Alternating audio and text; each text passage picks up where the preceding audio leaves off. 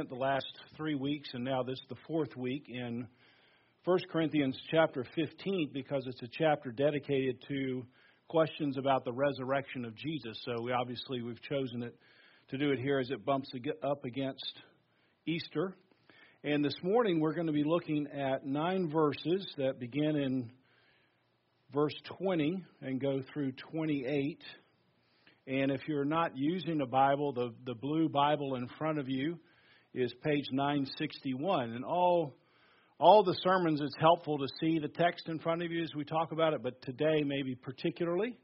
And then as you find that, 1 Corinthians 15:20, would you turn back left just a few pages to Romans chapter 5. Romans 5, 942, if you're using the Pew Bible. So 1 Corinthians 15, Romans chapter 5. Let's stand together as we read God's Word. 1 Corinthians 15, beginning with verse 20. But in fact, Christ has been raised from the dead, the first fruits of those who have fallen asleep. For as by a man came death, by a man has come also the resurrection of the dead. For as in Adam all die, so also in Christ shall all be made alive. But each in his own order.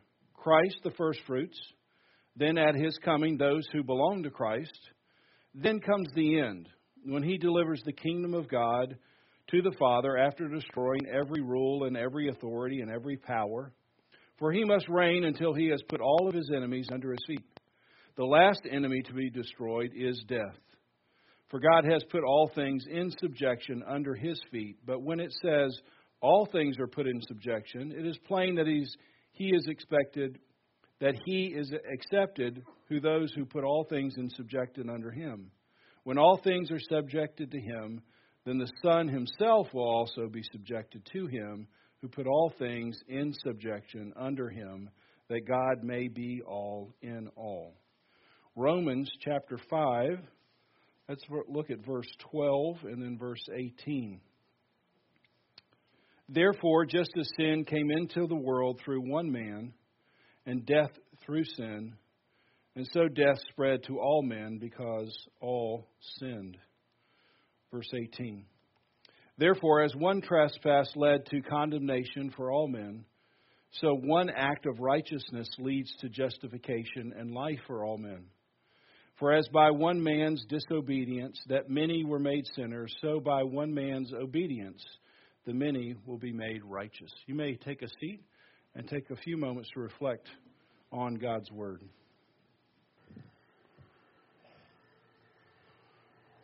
This morning I want to talk to you a few minutes about worldview. It's probably a phrase that most of us have heard and are somewhat familiar with. It's basically how you think about the world, how you view the world. That's your worldview. And it might be easiest to think about it as like a frame, like a picture frame. And so you experience your life through this picture frame, and you try to answer the big questions about life, and you have experiences in life, and everything fits into your worldview. So how did this world begin would be a big question, and how you answered that would be a part of this frame. How that would be part of your worldview.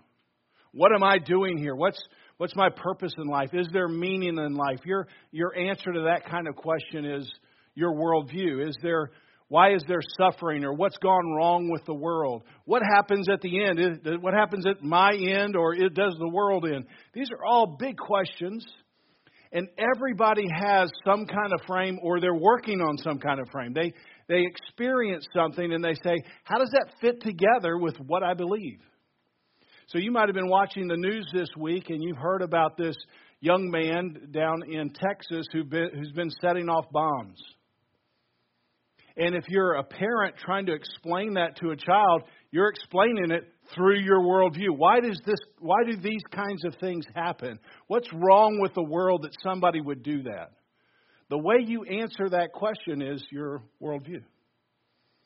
Or if, like most of you, you're anticipating warmer weather, and you can't wait to go to the beach and watch the sun come over the water. And however you feel about that, your experience that tells you something about your worldview. So as a Christian, I look at that and say, all of creation is speaking out about God. And I just think about how that beauty reveals God. Well, that's part of my framework. That's part of my worldview.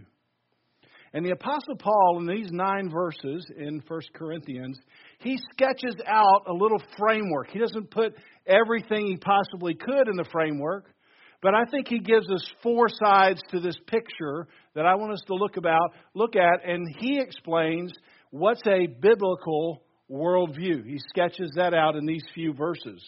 But before we talk about that, I want us to make sure we have some understanding of a few other sketches, because these are sketches that you may have come out of a different worldview. Certainly if you go into the world, different people have a different frame in which they see the world. So there's the atheistic or materialistic worldview. You might remember I mentioned Stephen Hawking last week, and here was his quote: "There is no heaven or afterlife for broken down computers." That's what he thinks of human beings. They're broken down computers. That's a fairy story for people who are afraid of the dark. Science can explain everything without the need of a creator. So that's Stephen Hawking's worldview. And that's a lot of atheists' worldview. Everything began with a big bang. Everything can be explained by science. There's no need for a creator. We are computers. Very intricate computers, but when your body breaks down and dies, that's it. It's over. And anybody who believes that there's some kind of afterlife or anything that's like heaven, they believe in a fairy tale. That's one worldview. Millions of people think that way. Buddhists. Buddha didn't explain how the world began. Buddha believed in the cycle of reincarnation. So life died and life came, or people died and people came back to life. So he didn't have a real good formula of how it all began. He didn't really talk too much about God. But here's how he summed up his worldview. It's called the 4 Noble Truths. Suffering. Man's primary problem is suffering. So this is his frame. The big problem in the world is suffering. The origin of that suffering comes out of your cravings or your desires. So how do you get rid of those? What are you supposed to do? You're supposed to get rid of those desires. That's the goal. And the way you get rid of them is you go down what he calls the 8-fold path. So he looks into the world and sees there's all kinds of problems. The problems come from our desires or cravings. We've got to get rid of those desires. And then he gives you an 8-step program of basically how to work on that. And you can't get it done in one lifetime. So you work on it, and hopefully you get better at it, but you get several lives to get a chance. And then once you finally get to the end where you've really gotten rid of your desire, here's a quote from one of the sites on Buddhism. You reach nirvana, which is explained as, quote, complete cessation of existence.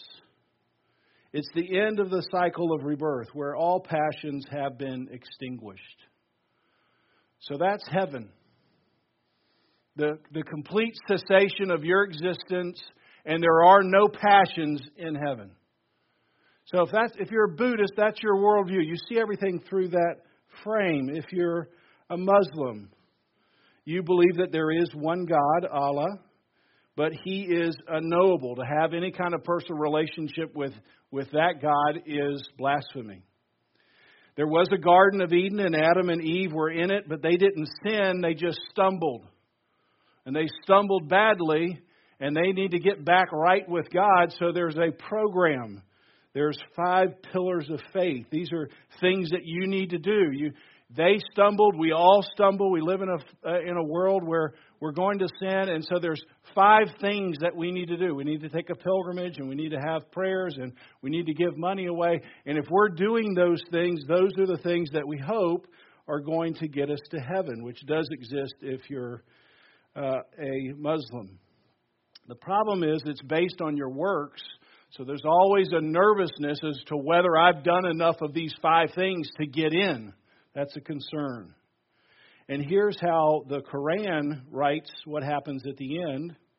Every man's fate we have fastened on his own neck. On the day of judgment we shall bring out for him a scroll, which he will see spread wide open. And it will be said to him, read your own record. So hopefully when you read your record, you got a lot of the things in the 5 pillars that you've done to sort of overwhelm the bad things that you've done. That's your worldview. Paul was fighting against this Greek worldview, which isn't super fleshed out, but one of the things that they thought was that the body was bad. Flesh was bad. And we're stuck in a prison of flesh, and when we die, our spirit goes to heaven, and it's released from this prison that's a body. And so when Paul comes back in and says, Jesus rose from the dead, and he said, by his body, they were like, no way. Nobody would want that. Nobody wants the body. Everybody wants to get away from the body. And so that's why in chapter 15, verse 12, there were some people in the church who were saying, well, I think Jesus rose from the dead, but it was sort of this spiritual thing. It wasn't a bodily thing because nobody actually wants their body back. And you might be saying, I don't know if I want my body back.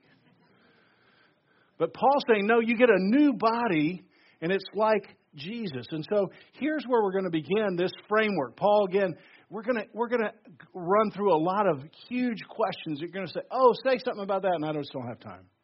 He just is going to scratch out a little frame. And here's the top part of the frame, verse 20. In fact, Christ has been raised from the dead.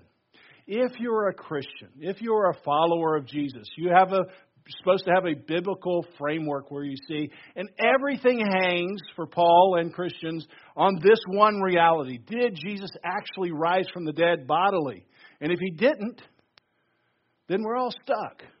Paul says we're the most to be pitied because we've believed in this fairy tale. So everything believes on this news, hangs on this news that Jesus has been raised from the dead. We talked about it in our affirmation of faith. He actually came back. People saw him. 500 at one time. One of those people was the Apostle Paul. And so when, as Christians, we're telling the story about who Jesus is, we're telling news of something happened. We're not giving advice. We're not saying, hey, here are 5 things or 8 things that you should do in order to get to God. We're saying, here's news about how God got to you. And it's good news. He's coming all the way to bring you back home to Him. So that's the top part of the frame. Really, we've talked about that for the last 2 weeks. Everything hangs on that piece of the frame. Then I might say everything, and we rest everything in the second part or the bottom part of the frame. Again, verse 20. Christ is the first fruits of those who have fallen asleep, or those who are dead. That's just a way of saying the same thing. That Jesus Christ has risen from the dead, and He's the first fruits of those who have fallen asleep. Now, first fruits is an agricultural term. And any of you have a garden at your home? You plant stuff? Not too many gardeners here. All right. I love gardening. And at this point in southeastern North Carolina, we're in Zone 8. You're supposed to be preparing your soil. Because somewhere between April 1st and May 1st, you're going to go to Lowe's or Home Depot. And if you're a nerd like me, I just love going there in the springtime. And all those little plants, they're just begging you, take me home, put me in your garden. Right? And you get a box of like 12 tomato plants. You couldn't possibly use them all. And you feel a little bad about throwing them away, really, honestly, at home. But you plant the ones that you think are healthiest. And 2 to 3 months later or so, depending on what you're planting, squash or corn or beans or tomatoes, what happens? Fruit, a vegetable comes out. And you know as the gardener, if you've prepared the soil well, if you've got a good plant, and you get a perfect tomato as the first one, you're feeling good the rest of the season, right? Because you're going, oh, I got a good one, the first one. All the fruit comes, that's the first fruit. All the fruit that comes in behind it, I'm feeling good about the next row, the next group that comes in, the next bunch of squash or zucchini or whatever you planted comes in. And that's exactly what Paul's trying to do. They understand agriculture. They understand if you get a good one first, then you're going to have a good ones come behind. And Paul's trying to say Jesus is the first fruit. He's the prime example of everyone that's going to follow. And He's the perfect fruit. He gives this perfect resurrected body. And if He got a perfect resurrected body, then Paul Phillips, who's going to come in behind him later in the harvest, he's going to get a perfect resurrected body. And you might say, well, what is that body going to be like? And that's really a question that gets answered more in next week's text. So we'll talk a little bit about that next week. So Paul's trying to say Jesus actually came out from the grave, so one day you're going to follow Him. You might say, He bloomed out of the tomb. And one day we're going to bloom out of our own tomb. We're going to be the next part of that fruit that comes from that vine. So we're hanging everything on Jesus actually rose from the dead. We're depending on the fact that we are going to rise from the dead. So when I do a funeral here at Christ Community Church, this is our hope. We've staked everything on this thing that the person who's died isn't going to stay in that state forever. They're actually going to come out of the grave just like Jesus did 2,000 years ago. So this is the top and the bottom of our frame of our biblical worldview. And then on one side, I'm asking this question: why was Christ's life, death, and resurrection even necessary?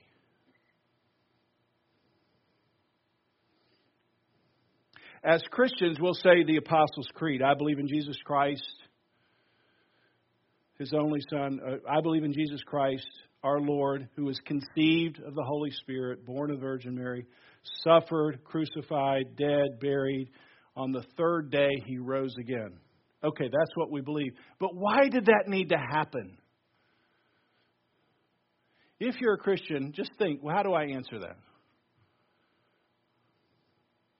Why is it necessary that God comes down and He dies and raises from the grave? Why would we even think that's important? Well, Paul sketches out very finely an answer here. You see it in verse 21 and 22. Two phrases. For as by man came death. Next verse. For as in Adam all die. Now let's just revisit Romans chapter 5, verse 12. Therefore, just as sin came into the world through one man, and death through sin, so death came in by this one man, and then it spread to all men. Verse 18, same thing. One trespass led to the condemnation for all men. So that's a biblical worldview answer. That the reason Jesus had to come and die for humanity is because sin entered through the porthole of just this one man. His name was Adam. So now, this is a huge part of this frame. And I don't have time to unpack it all, but let me just sort of think about it in bullet points. Number one, God created the world. Genesis 1 and 2. Second, although everything God created was good, the pinnacle of His creation was humanity, Adam and Eve. And He gave Adam and Eve this particular charge. We find it in Genesis 1:26. God said, let us make man in our image, in our likeness, and let them rule over all the earth. So nobody else has this image in creation, just God. And God created man in His own image. In the image of God, He created them, male and female, He created them. And God blessed them and said to them, be fruitful, increase in number, fill the earth, subdue it, rule over it. Subdue it and rule over it. So on earth, Adam and Eve were God's representatives. They represented, just like you might say for your congressman or congresswoman, they're a representative for your district. They represent your voice in Washington. And for Adam and Eve, they represent God's voice down here on earth. And they're supposed to subdue and rule. Subdue and rule. They're supposed to take all the potential that God had put into creation and use it in a way that would benefit them, that would create joy for them, would allow them to expand the garden across the globe so that they could fill up the earth. And all of that was supposed to glorify God. So they're like vice regents, or they're co-creators here with God on earth. They're not starting with nothing like God did. They're starting with the raw material that God has given them, and then they're going to take that material and they're going to fashion wonderful things that are beautiful, exciting, and big and incredible. And it might even land a person on the moon or go to Mars. They're going to do all these great things because God's put that potential in them and also in creation. But however they do it, however they subdue and rule over the world, is supposed to be in a way that's healthy for the world, healthy for civilization, and reflects back glory to God. That's the whole idea for Adam and Eve. Genesis chapter 3. Don't you just wish it stopped right there? Like, oh no, as a Christian, here comes Genesis chapter 3. Adam and Eve decided they'd rather live a disconnected life from God. Think about it if you're at the beach and somebody's flying a kite, right? Heavy wind, you got the right, kite, you got the right string. And what if the kite's up there floating around doing exactly what it's designed to do, and it says, you know what's holding me back? This stupid string. If I could just get rid of this string, then I could really just fly as high as I wanted to. And Adam, like the stupid kite, cut off the string. But instead of Adam flying higher, what happened? He fell to the ground. That's why in Genesis chapter 3, we call that the fall. Adam and Eve cut the cord between them and the Lord. And they thought it was going to bring them even better life, but they found out it was actually brought death itself. Not only the physical decay of their body, but separation from the Lord. And so when God's representative fell, then everything he was supposed to represent fell with him. That's how the Bible describes it. Every human being who comes out of this initial pair, which is everyone sitting here, got infected with the same sin Adam and Eve had. They passed that DNA on. And not only is it human beings, all of creation fell. Paul's talking about in Romans 8, the creation is groaning in eager expectation, waiting to be recast in the way it was at the very beginning of time. So from a biblical worldview, death, disease, divorce, disasters, they all come from a consequence of sin. That's what's behind these two little phrases, that death came from Adam. Now, that leads to a host of other questions. I realize that. Number one, why do we all get stuck with Adam? That's my first question. And I don't have time to answer that question. But I put some resources in the email this week that might be helpful to help to draw a conclusion for you. But the second question I do want to talk a little bit about is, if that's reality, and I think I have just described the biblical worldview, is there any way to get a better representative? I'm under the line of Adam, and my question is, I'd like to get in a different line. Is there another representative who can represent me fairly? And according to them, not according to Adam. And the answer is, what's the answer? Yes. This is what's so good about the good news, is that there is another representative, and the representative's name is Jesus. John 3:16. For God so loved the world that decided to be disconnected from him, God still loved. So he gave. He came in the person of his only Son, a perfect representative, a second Adam came. That whoever believes in him, whoever lines up underneath of Christ, he shall not perish, but have eternal life. Now, that's exactly what is happening in these texts. Look again with me, 1 Corinthians chapter 15, 21 and 22. For as by a man came death, by a man has come also the resurrection of the dead. Same thing in verse 22.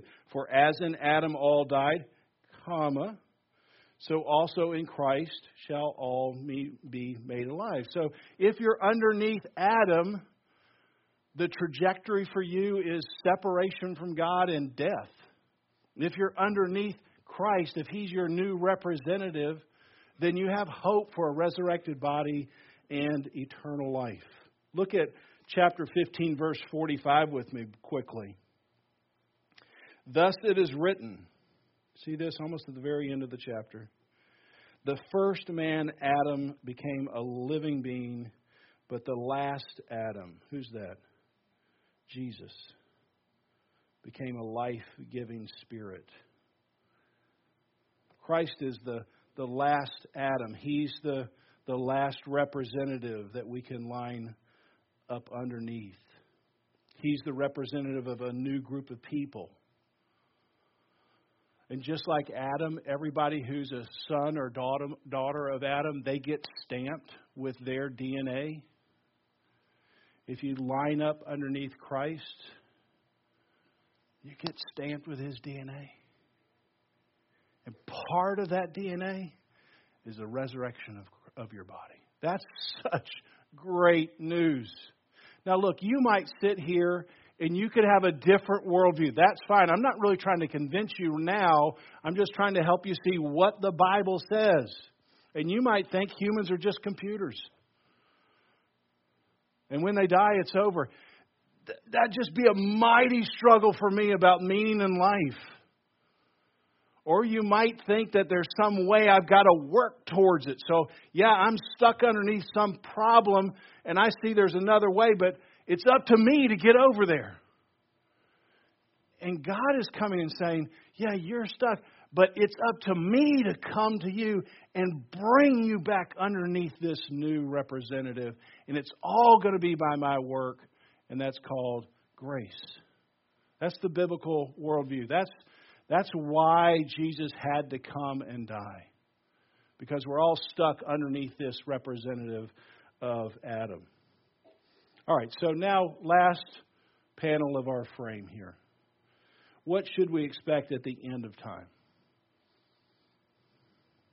Jesus actually rose from the dead. I'm trusting He's the first fruit, that I am going to rise from the dead. The reason I even need this is because of Adam, but now I'm under a new representative. What's going to happen when I die? What's going to happen at the end of time? And Paul unpacks some really great truths that we don't have enough time to unpack here, but verse 23 through 28. Notice that, verse 23. But each in his own order. All right, so he's saying, okay, here's the order. How many people just love math? Nobody's going to raise your hand on that, right? Just 3 people. All engineers. But you remember, I don't remember when this is. 4th, 5th, 6th grade. What do they have for math? You get a long mathematical equation, and what do they tell you? You got to know the order of operations. You remember this? Some of you are going, this is why I hated math. You're reminding me. But right, and there's a little acronym for it. You know what? How many remember this?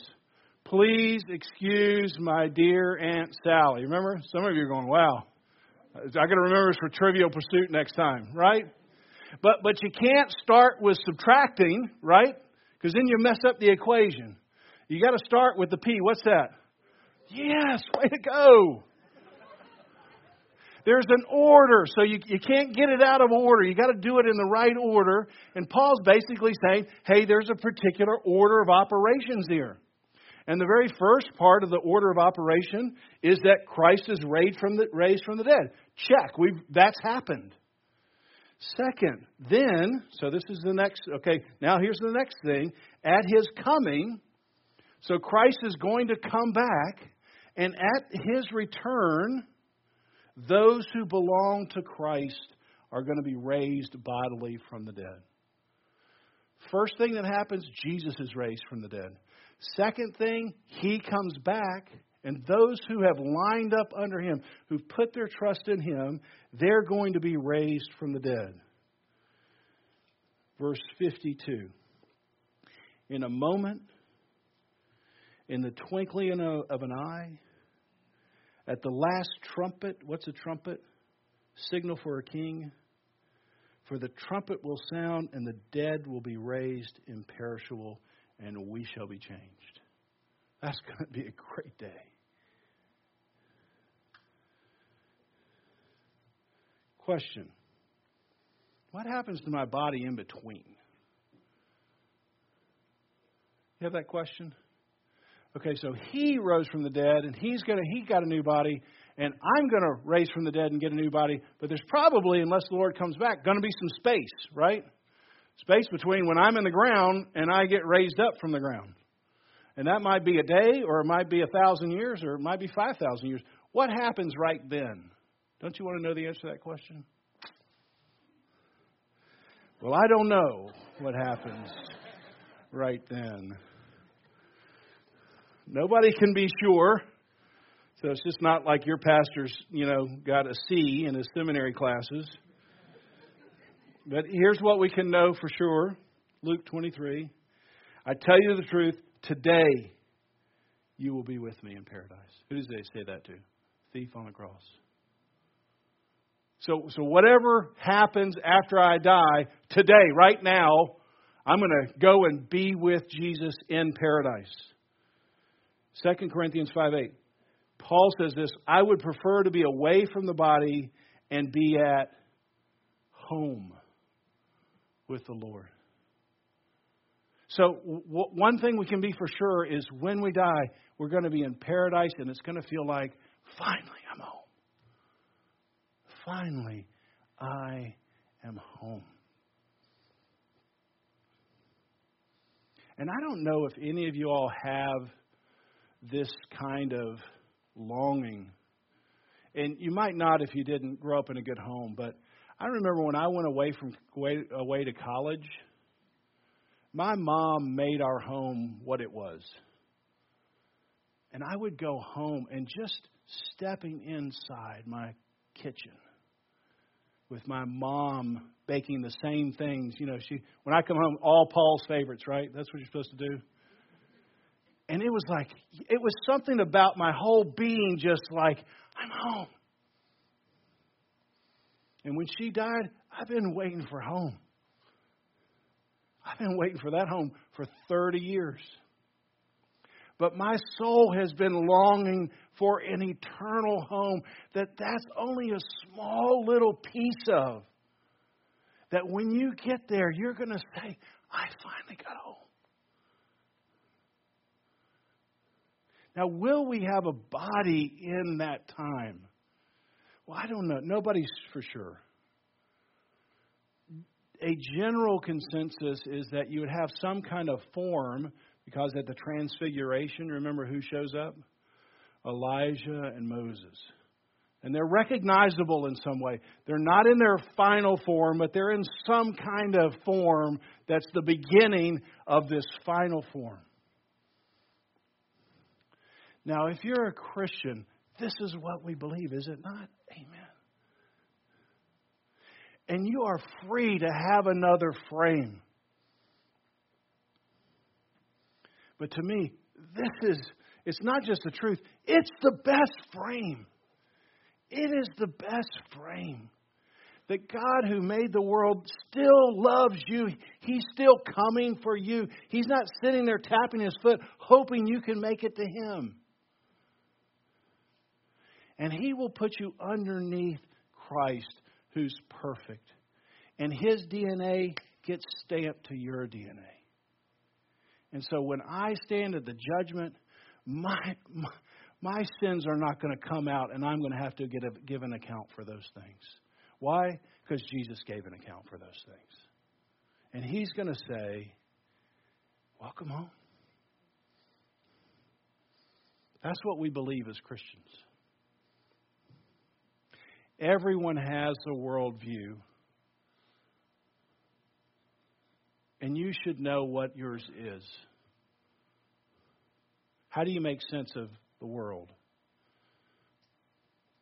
And if it's not a Christian worldview, I just plead with you to think through what the Bible has to say. If you have questions, I'll be here as long as you have questions.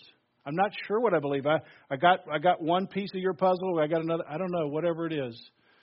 But don't let this Easter go by and not think about what you believe and the consequences of what you believe.